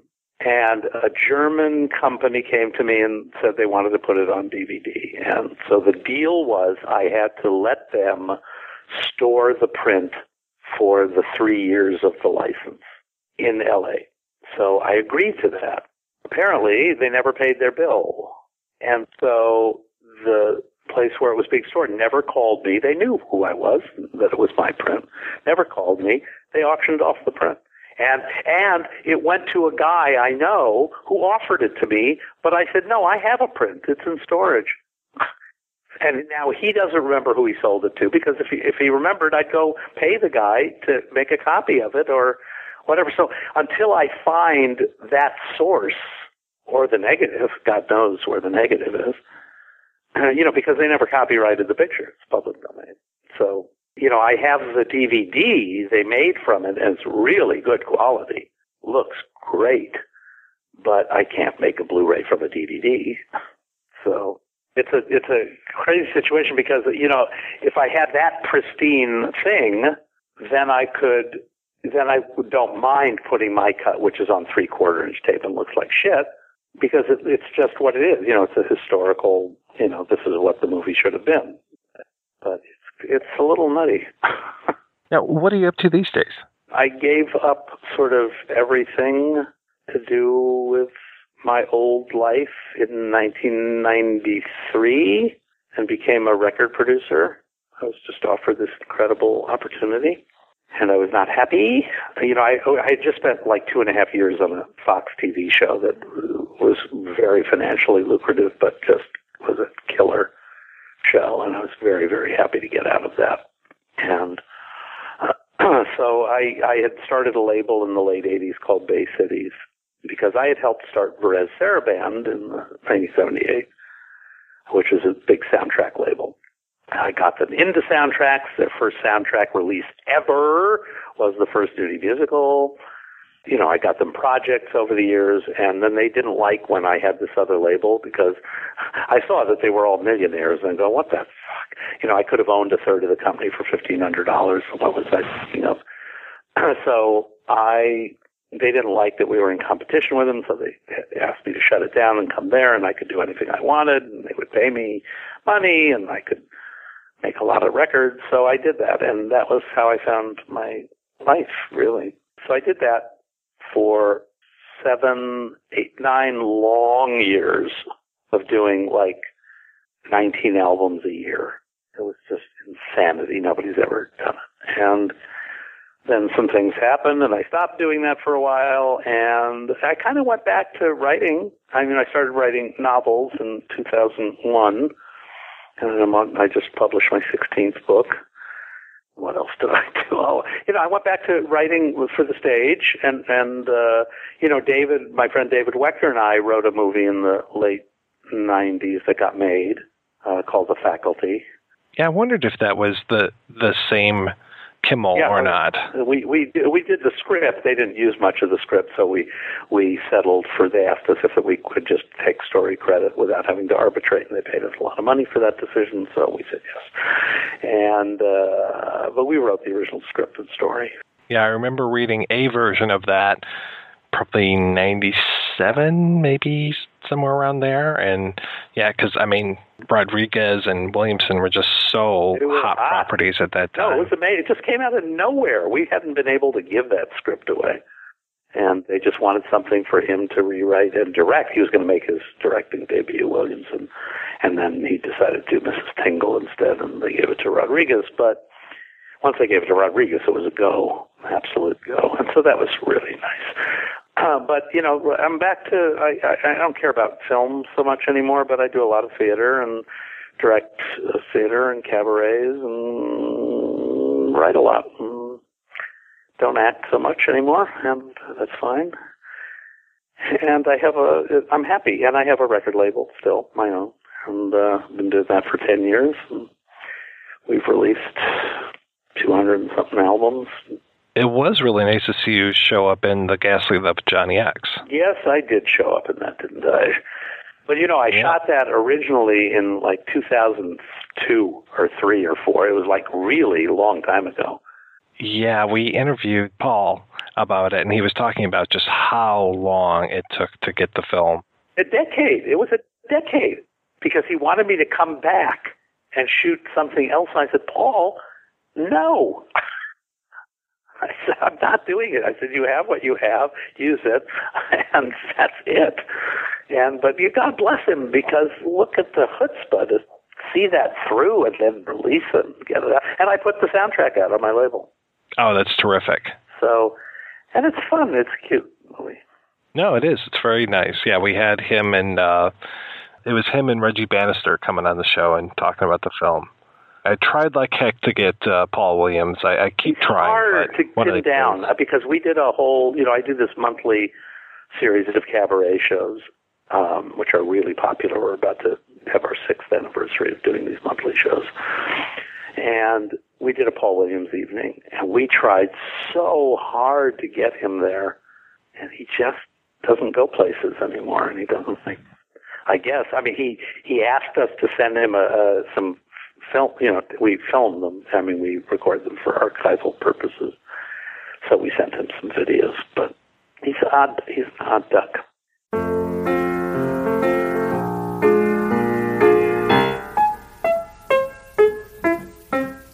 Orgasm's a short spasm of love, sweet love.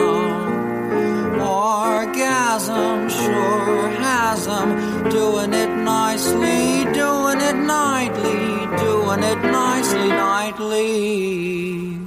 All right, we're back, and we were talking about the First Nudie Musical. Mr. Kimmel definitely touched upon, or not really touched upon, he gave us the whole scoop on why the First Nudie Musical isn't as popular as we might kind of hope that it is. We mentioned before the title was one of the reasons. You're going to choke on maybe one of 3 of the words of the title, and probably first is not one of those. So either the nudie or the musical is going to get you. But then I like, Trevor, how you said as soon as you heard musical, you're just like, yeah, I'm in. I'm one of those weird people who, if it's musical, I'll give it a look, no matter how terrible it may be. I mean, I paid to see Carrie the musical when it was downtown once. So there you go.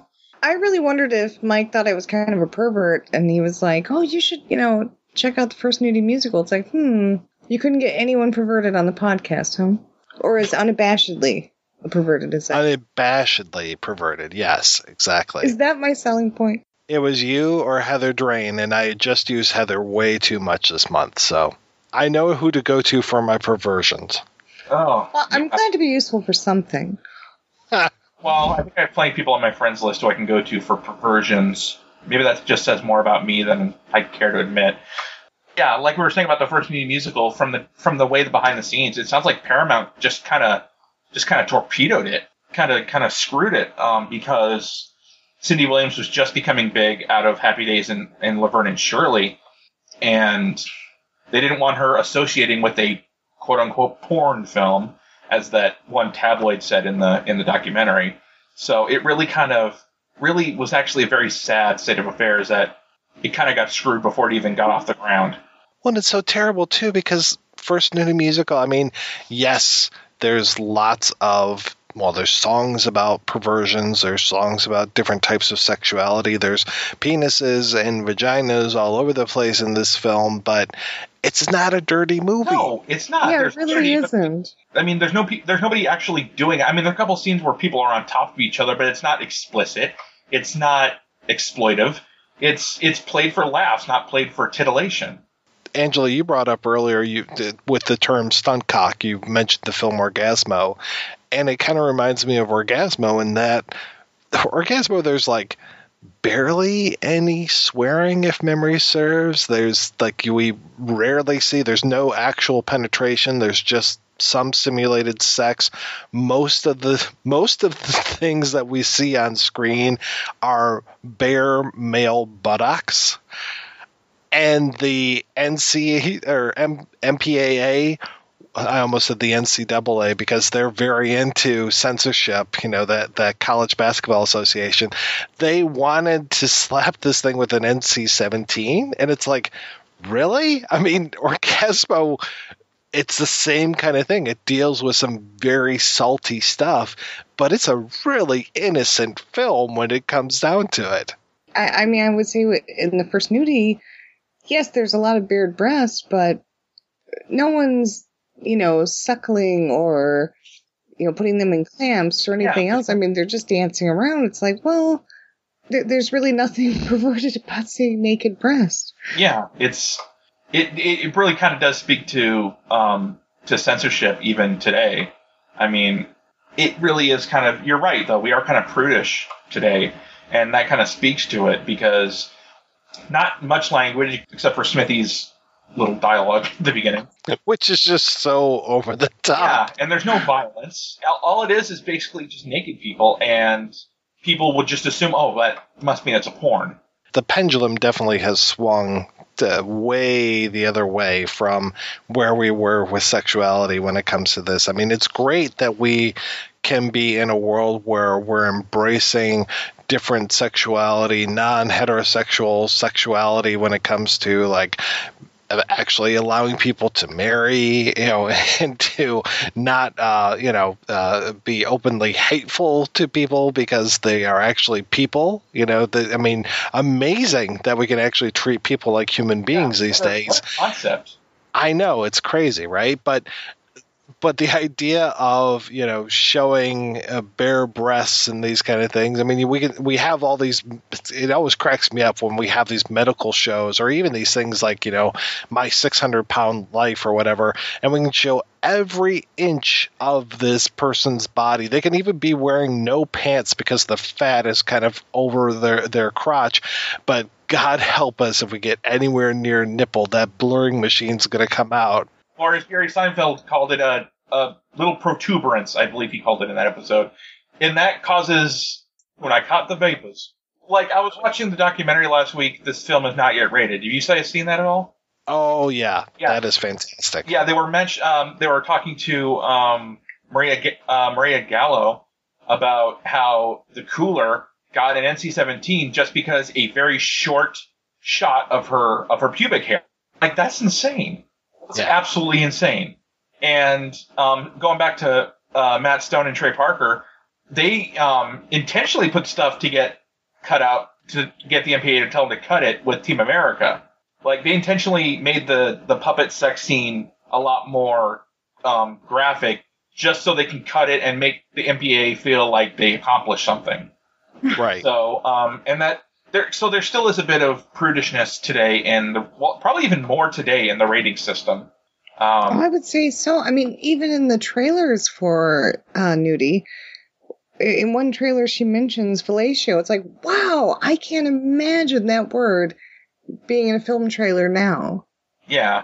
Oh yeah. Now they'll always put in an explosion or a hit or something. If somebody says, "Let's go kick some ass," they'll cut out the word ass, and it's like, really? Can I mention one of my favorite trailers that had that trope, Mike?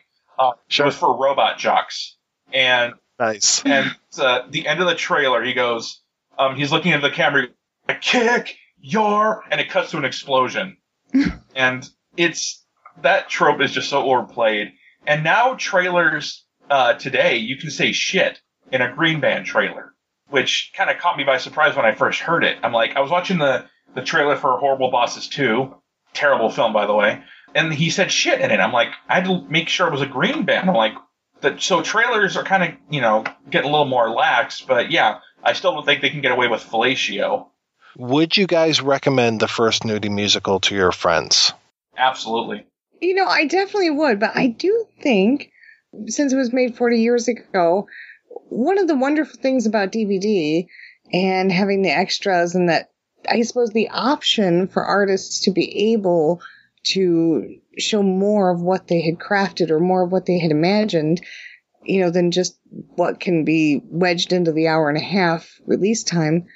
The play within a play, I would love to think that if Kimmel had the opportunity to have the DVD, we would have been able to see the whole Come Again. Come Again. Was that the sequel or was that the first? The sequel was Come Again. The original was Come Now. Good call. That's I would have loved to have seen that. Because I'm sure they had to sort of map out what that would have been, to write around it, right?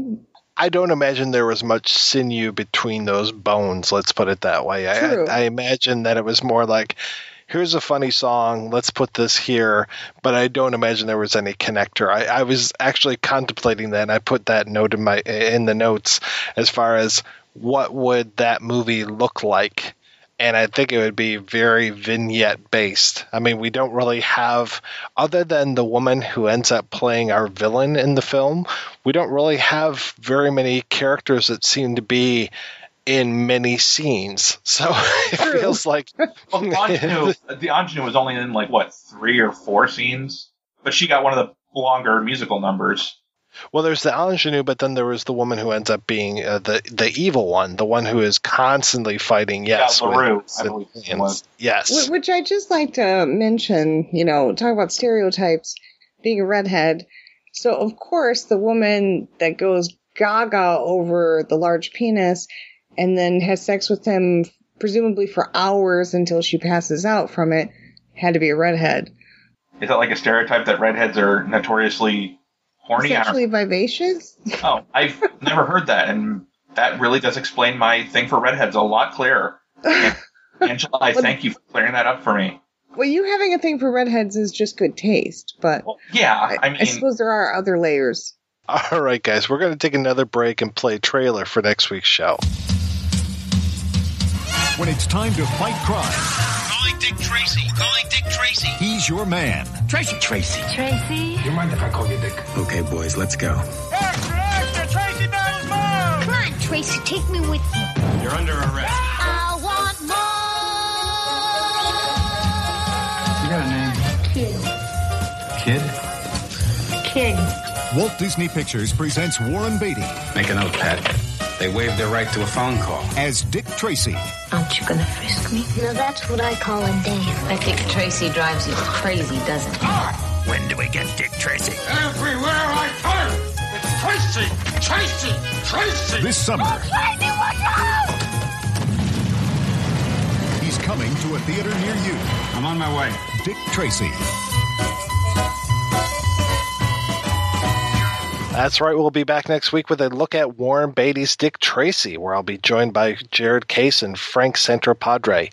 Before we go, I want to thank this week's guest co-hosts, Angela and Trevor. So, Trevor, what have you been up to lately, sir? Usually in my free time, I just audition when I can find them.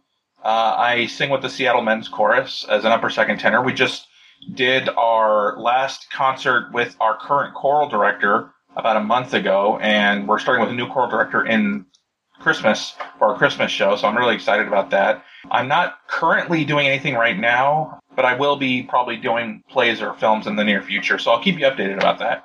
Very cool. And just so folks know, when I don't ask Angela if she's up to anything, it's not because I'm just being a dick, and I'm not being, sexist or anything, and just like, oh, I have a female guest co-host, and I will completely ignore what she has to do. So that's because I have things in the work, but they're just not finished. Eventually, there's going to be a podcast where I'm like, I finished the book, and everyone's going to be like, yay, I'm going to go buy the book. Well, Angela, like I was telling Mike, I know he's sexist because he probably didn't like the Ghostbusters trailer, so... Trigger warning? Trigger warning, there you go. That's what happens when you stuff a horse. A dead horse, even. That's not on the bestiality question, was it? We don't want to end on stuffing the horse joke, so... Well, I thought it was funny that he did nudie this week and he's doing dick next week. Oh, yeah! Well, there's that joke on Men on Film and Living Color. They were talking about Dick Tracy, and they hated it because... everybody looked like their character. Flat Top had a flat top. Prune Face had a prune face. But I didn't get a chance to see Tracy's dick. I didn't get it at first when I was younger because I was like 10 when that episode aired. But yeah, that is funny. Dick Tracy, but it's not a porn. But it could have been. That's never happened. Oh, I'm sure there's a Dick Tracy porn out there. Yeah, but I'm not going to go look for it. I think I might have to now. All right, well, let's wrap this thing up so I can go check out that Dick Tracy porn All right, film. back when you see that. All right. Thanks again for coming on the show, guys. Thanks to everybody for listening. Be sure to head on over to projection-booth.com where you can find out more about the movie we discussed today, as well as find a link to our Patreon page where you can help make a donation. Donors get early access to every show. That's one more way to help the Projection Booth take over the world. We're just dancing, dildos are we. Dancing, you see, just for you.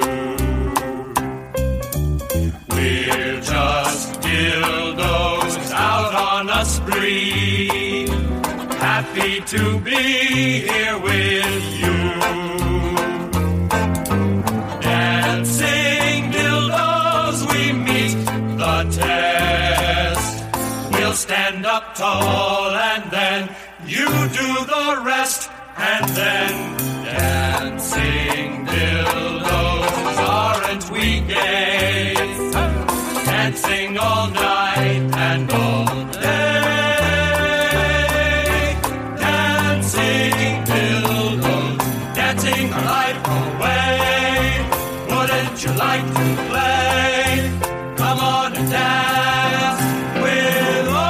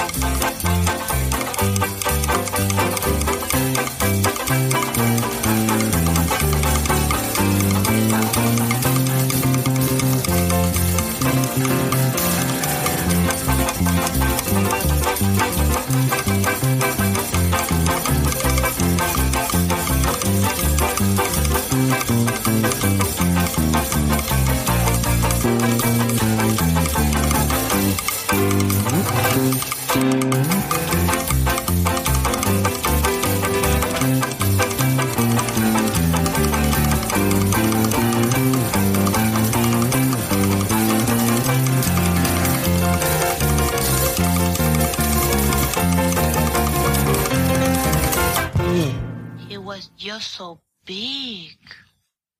He was just so big. If you enjoy this show and want more people to know about it, head on over to iTunes, leave a comment, and rate it 5 stars. Make sure you like and share us on Facebook, and don't forget to follow us on Twitter. Just search for Christopher Media. Thank you in advance for supporting Christopher Media by clicking on the PayPal button and by clicking through to all the sponsors who support ChristopherMedia.net. Most importantly, we would like to take the time to extend an extra special thanks to you. Christopher Media could not exist without your support. Thank you for visiting ChristopherMedia.net, and thank you for listening. Christopher Media. Let's make some noise.